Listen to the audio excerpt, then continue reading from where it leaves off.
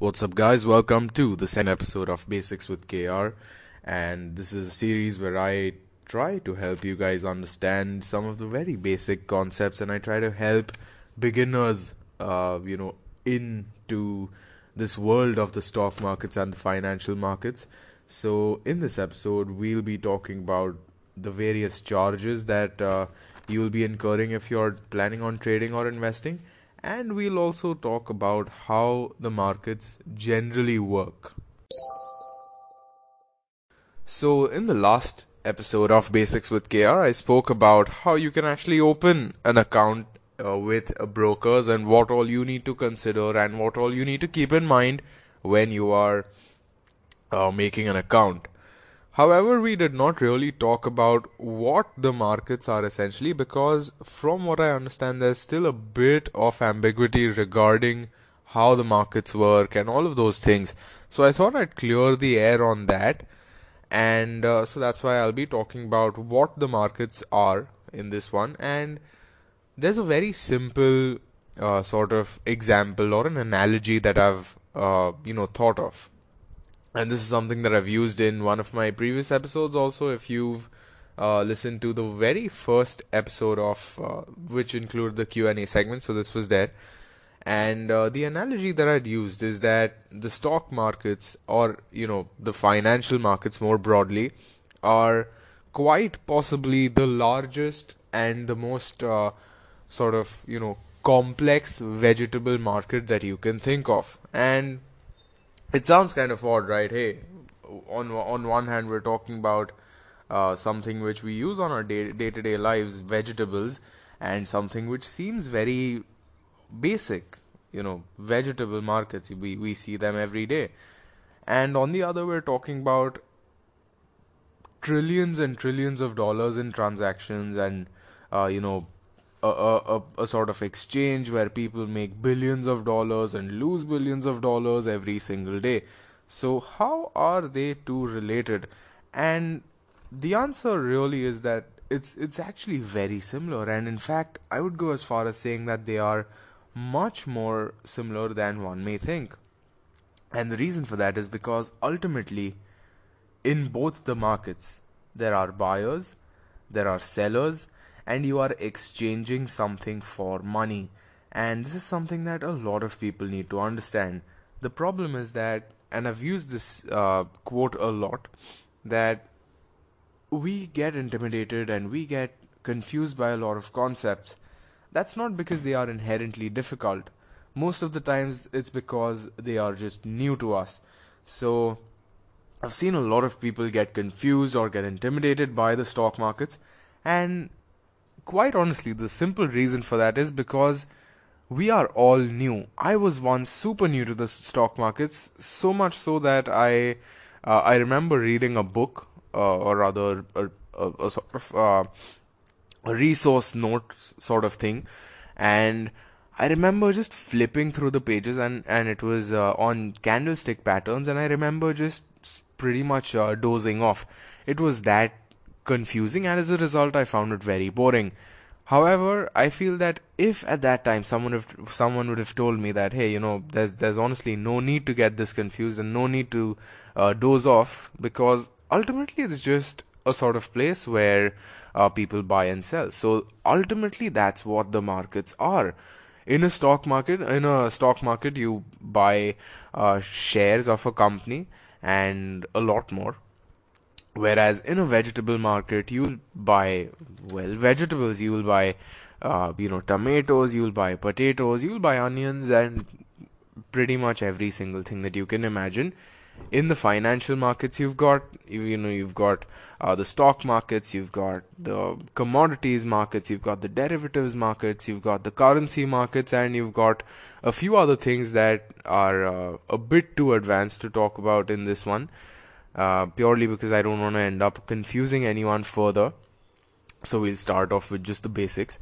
So it's kind of like this, when you go to a vegetable market, when you go to any grocery area. So people say sabji mandi.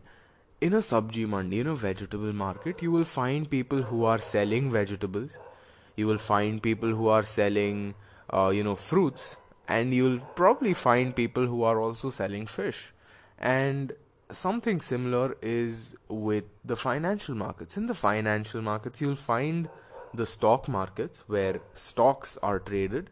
You'll find the commodities market where commodities are traded, and commodities are basically stuff like quite literally vegetables, livestock, crude oil, gold, metals, and all of those things. So the recording got cut short. So I was basically talking about the commodities market, and the commodities markets would include all of these things. Uh, your regular vegetables, your gold, your uh, it's very vast.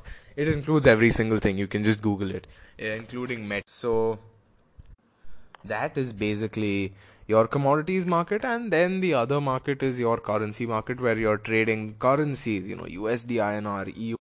So it seems that the my recording software just does not want me to record it seamlessly. So I do apologize for that, but I'll just repeat it real quick because I am not sure till when it's been recorded. So I was basically talking about how commodities markets include gold, vegetables, quite literally, livestock, crude oil, and all of those things. Currency markets will include currency such as USD, INR, EUR, INR, GBP, INR, and JPY, INR, and all of those things. So you see the similarities, right? Ultimately, it's all a place where people buy and people sell. So there really isn't a need to get confused. So I just wanted to clear the air on that.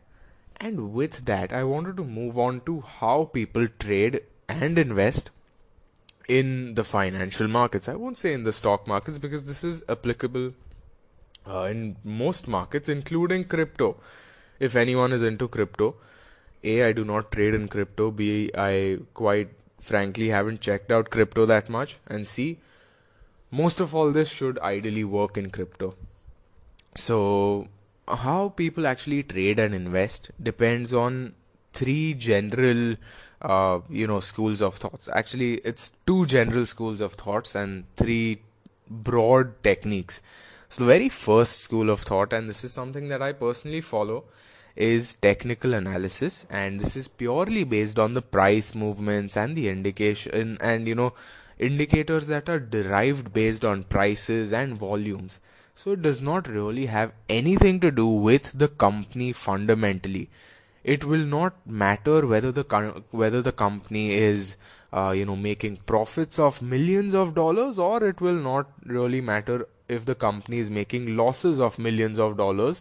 What will matter is what the stock price is.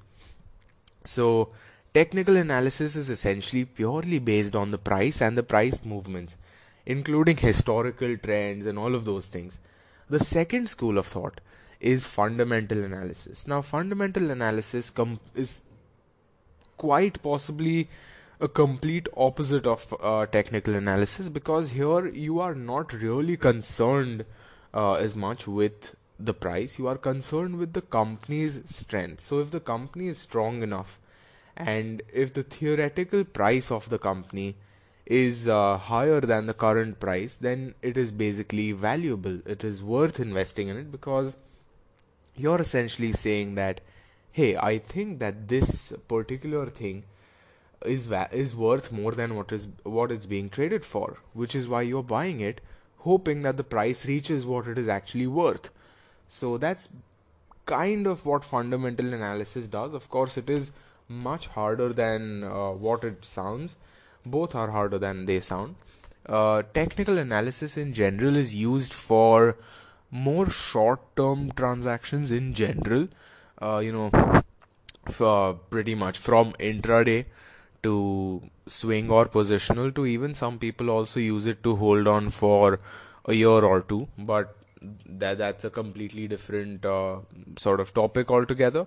Fundamental analysis, it's more for investing. So fundamental analysis generally won't work if you want to just do intraday. It's not like you can say that, hey, the PAT or the profit after tax of the company is higher than its peers, and the various multiples and all those are in order. I'll buy it and I'll sell it at the end of the day, because that is not how it will work.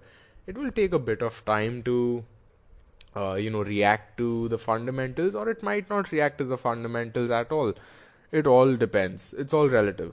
So, which school of thought you follow is completely dependent on you. I'm not going to force anyone to follow technicals just because I do, but the reason why I follow technicals is because my time frame is not investing right now. My time frame is relatively shorter, which is why technicals work for me. If you're into investment or if you just want to experiment with fundamentals, you can go ahead with that. This podcast is mainly related to technicals, so I'll even clarify that. And that's just how it is. And technicals are again not difficult at all. A lot of people for some reason feel that uh, looking at charts and looking at all of those indicators, and there's a post on this on my Instagram, you should check it out. It's at Indian Markets with KR.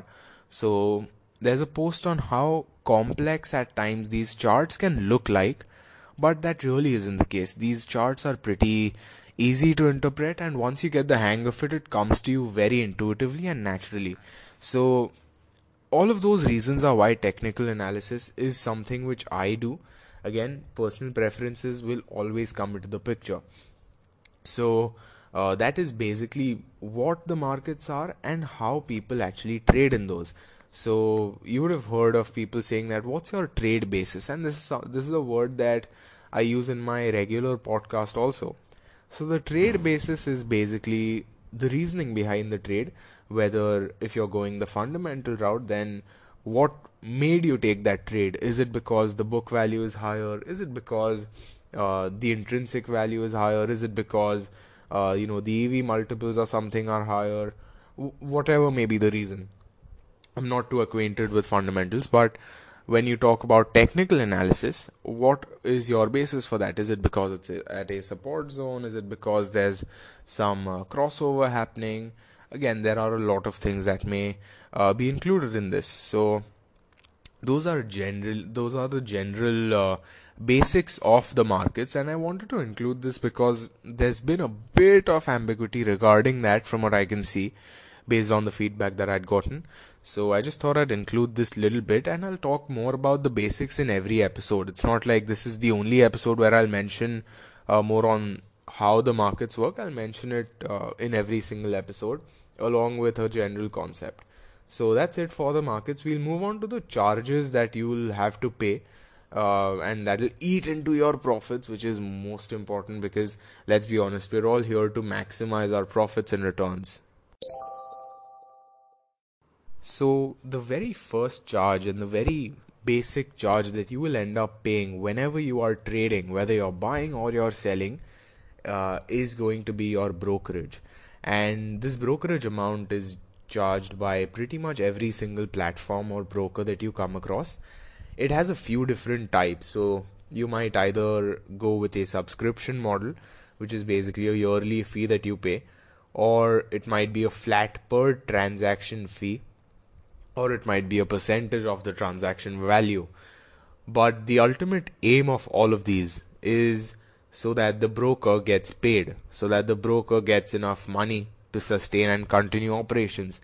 And this is basically going to be quite possibly the biggest cost that you will incur, because a lot of people tend to overlook this. And I had mentioned in the first episode of Basics with KR also that whenever you're choosing a broker, it's very important to consider how much brokerage they are charging you, because if you're making a profit of, let's say, 1000 rupees and the broker charges you approximately 300 rupees flat, one way, or rather both ways, so 150 for buying, 150 for selling, even though you made a profit of 1000 rupees, your brokerage expenses alone are worth 30% of that profit. So that eats away into your profit by a huge margin. And what's even worse is that the brokerage isn't even the only cost that you'll end up incurring. So that's why it's incredibly important to consider brokerage. And I'll actually give you a little interesting example, something that I experienced myself. If you've been following me, if you've been following my regular podcast, and this is my intraday one, the one that I push out daily. You would have known that I've been trading TCS a lot intraday, and the cost that I pay to my broker is supposed to be not that high. So when I made a profit, a decent profit, I wouldn't say it was a terrible profit, but it was not ideal. So I believe it was somewhere around uh, possibly like 1,000 or 2,000 rupees or something on that trade. And it so happened that I was checking the charges for that trade, and I ended up paying 200 rupees, and this is supposed to be a discount broker. I ended up paying 200 rupees on that trade, and this was not including some of the other charges as we'll come to. So I ended up losing a huge chunk of profit on that, and that really messed me up because A, it's supposed to be a cheap broker. B, that money is just wasted money for me. So that really left a bad impression about the broker and about brokerages in general, in my opinion. So it's something that you really need to consider. And imagine if this is something that I pay for a discount broker. Imagine how much you will end up paying if you're going for uh, a broker which does not give such deeply discounted rates. You might end up making a loss because of the brokerage amount. Let's say that the brokerages that you pay are 300 rupees per way. Even if you're making a profit of 500 on a trade, you're spending 600 rupees for brokerage. And this is true. It's true because regardless of whether you make a profit or loss, you will be charged a brokerage and the other charges. So it's very important to consider brokerage as a factor. Another charge that you always incur while trading, and this is applicable to your final amount, and that is the STT. So this is basically the securities transaction tax, and as the name suggests, it is a tax. So you're paying this to the government, but you obviously have to pay it out of your pocket. Your broker is not going to pay it for you. He collects the money. So your broker will collect the money, and then it goes to the government basically. So this is also a cost that you have to keep in mind. The good thing is that this cost is generally not that high. It's a certain percentage, so it's not a flat rate. But the good thing is that it's not that high. The bad thing is that it still can eat into your profits because, after all, it is a charge. And that is also one thing that you have to keep in mind. Now, the thing is, STT will be applicable in every single case. It's not like just because you are, going with a low cost broker, discount broker, you will have to pay a lower STT. That is not the case. STT amount is sort of fixed depending on a few factors. So that percentage will always be that percentage. It's not going to change unless the nature of the transaction changes. So that is STT, and again, that is another cost that you'll end up incurring. And the reason why I'm talking about this is because you will have to consider all of this when you are making your profit targets. So another good thing about STT, and this is a good thing in air quotes, it's not a good thing, obviously, it's a charge, but that is that it is deductible as a business expense. So even though you're paying that, I mean, technically, at least there is some amount of benefit when you're paying this. It's not like it's a complete dead waste of sorts. You can still claim some amount of benefit as a business expense. So that is one thing that you need to keep in mind about STT.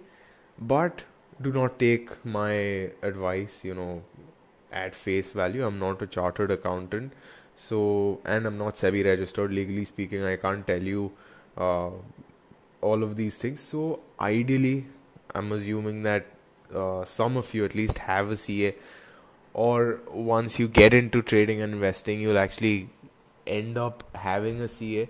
So it's ideal to ask that person. And I believe a lot of online platforms have, uh, you know, queries and all of those things, including certain brokers, you can always ask the broker also, because they have experts who will help you and who will help guide all of these things, help you, through all of these things. So they are a better person to talk about STT. I just wanted to introduce that topic. So that's STT. On top of that, what you will also end up paying is what's known as the DP charges. And DP's full form is not the display picture, as people nowadays refer it to. It's not that DP.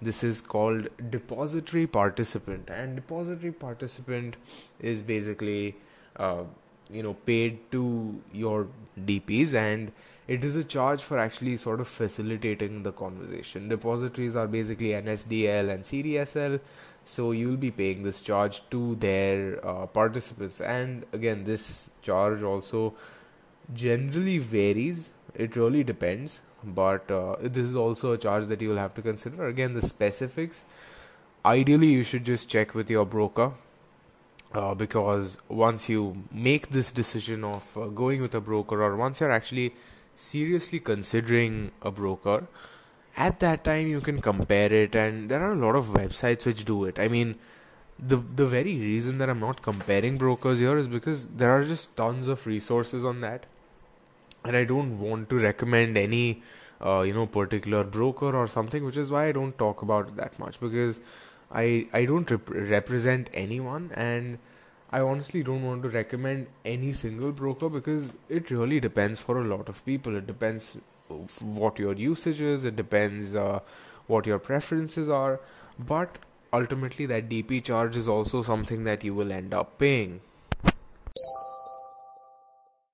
In addition to the DP charge, there is something called as a transaction charge, and this is also known as a BSE or an NSE charge, depending on which exchange you're trading on. So this is also an expense that's there, but honestly this is quite low unless you're trading extremely high volumes.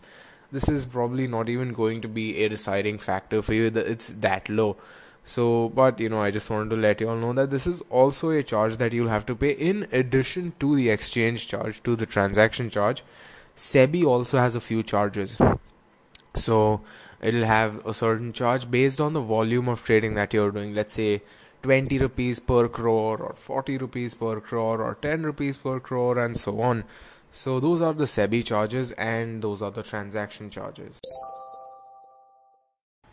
And no charge and no expense list can be complete without the infamous or the famous, depending on how you look at it, the GST. So GST, of course, it is applicable on this, and you'd end up paying a GST on your brokerage and your transaction charge. So this is also an expense that you'll have to consider. Now the good thing is that you will not have to calculate, and you will not have to sit and calculate all of these expenses. It is something which will automatically get debited from your account. So the moment you get in your funds, so the moment you actually sell those shares, the remainder, that the surplus that you get, the profit or the loss or whatever amount that you get back into your account, will be net of all these charges. And this is something that you can always check on your broking platform. So if you just look for reports, you can look at the PNL, you can look at the tax PNL, all these things will generally have this information.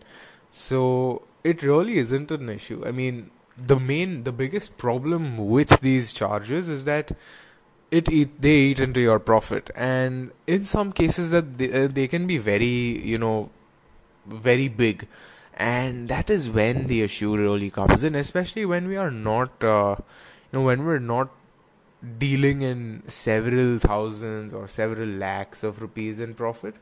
That is when these transaction costs will really start to pinch, because again, as I said, if you're earning just 1000 rupees or less on a trade, if that is your profit, you really do not have a lot of margin. And I'm using the word margin in a different sense. You really do not have a lot of leeway, because again, if your brokerage charges are even 300 rupees, then you might be out around 400 rupees net of the other charges.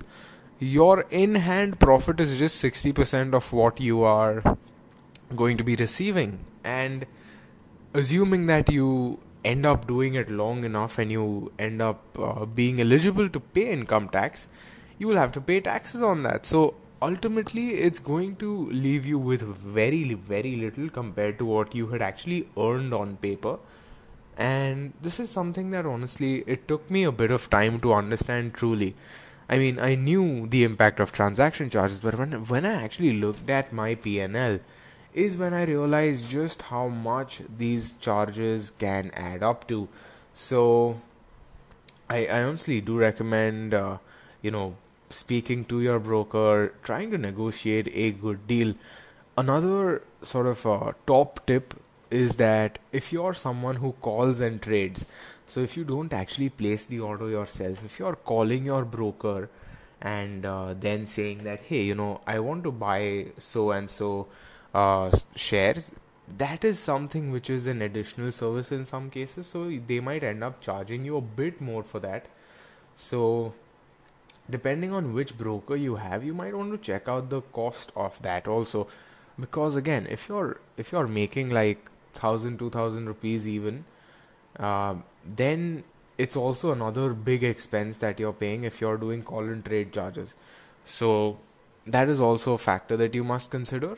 And the costs, the breakdown of these costs are available on the broker's website. So you can always say, if you are someone who calls and trades, you can always ask for, uh, you know, some deal on that amount or something of that sort. Another important charge that you need to keep in mind, and I know this might seem sort of out of transition because I'm adding it at the very end because I sort of forgot about that. And this is as far as taxation is concerned. Now, I know it really isn't a charge per se, it's more of a tax because it is literally about taxation. But if you're going to trade, if you're going to invest, you really need to understand that if you sell within the period of 1 year, you might have to pay STCG, which is short term capital gain. If you sell, rather, if you book the profit over, after a period of 1 year, let's say 2 years, let's say 1.5 year, 1.1 year, 3 years, 4 years, whatever, you will have to pay LTCG, which is long term capital gains. And all of these things, again, it's best if you refer to a CA or any platform. Ideally, your broking platform will give you all of these numbers. So they'll tell you how much STCG you need to pay, they'll tell you how much LTCG you need to pay. So it's not really a difficult calculation, but it's also something that you need to keep in mind. It's not like if you're earning 1,000 rupees, you can mentally, or like, hey, I can just party and splurge that 1,000 rupees now. That is not the case. You might possibly be left with like 500 rupees if you really have a terrible broker and end up paying a lot of charges. So I just wanted to mention that also because while I personally am not into longer term things yet, that into anyway, I do have those things, but it's not something that I do, actively.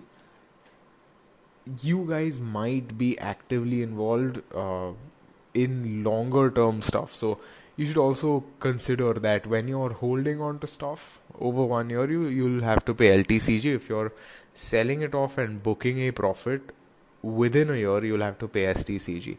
So I want to mention this also because it's like a pretty comprehensive taxation, not taxation, but a pretty comprehensive expenses side of the financial market. So I want to mention that also. That really was it as far as the charges are concerned and as far as the overview of the stock market is concerned.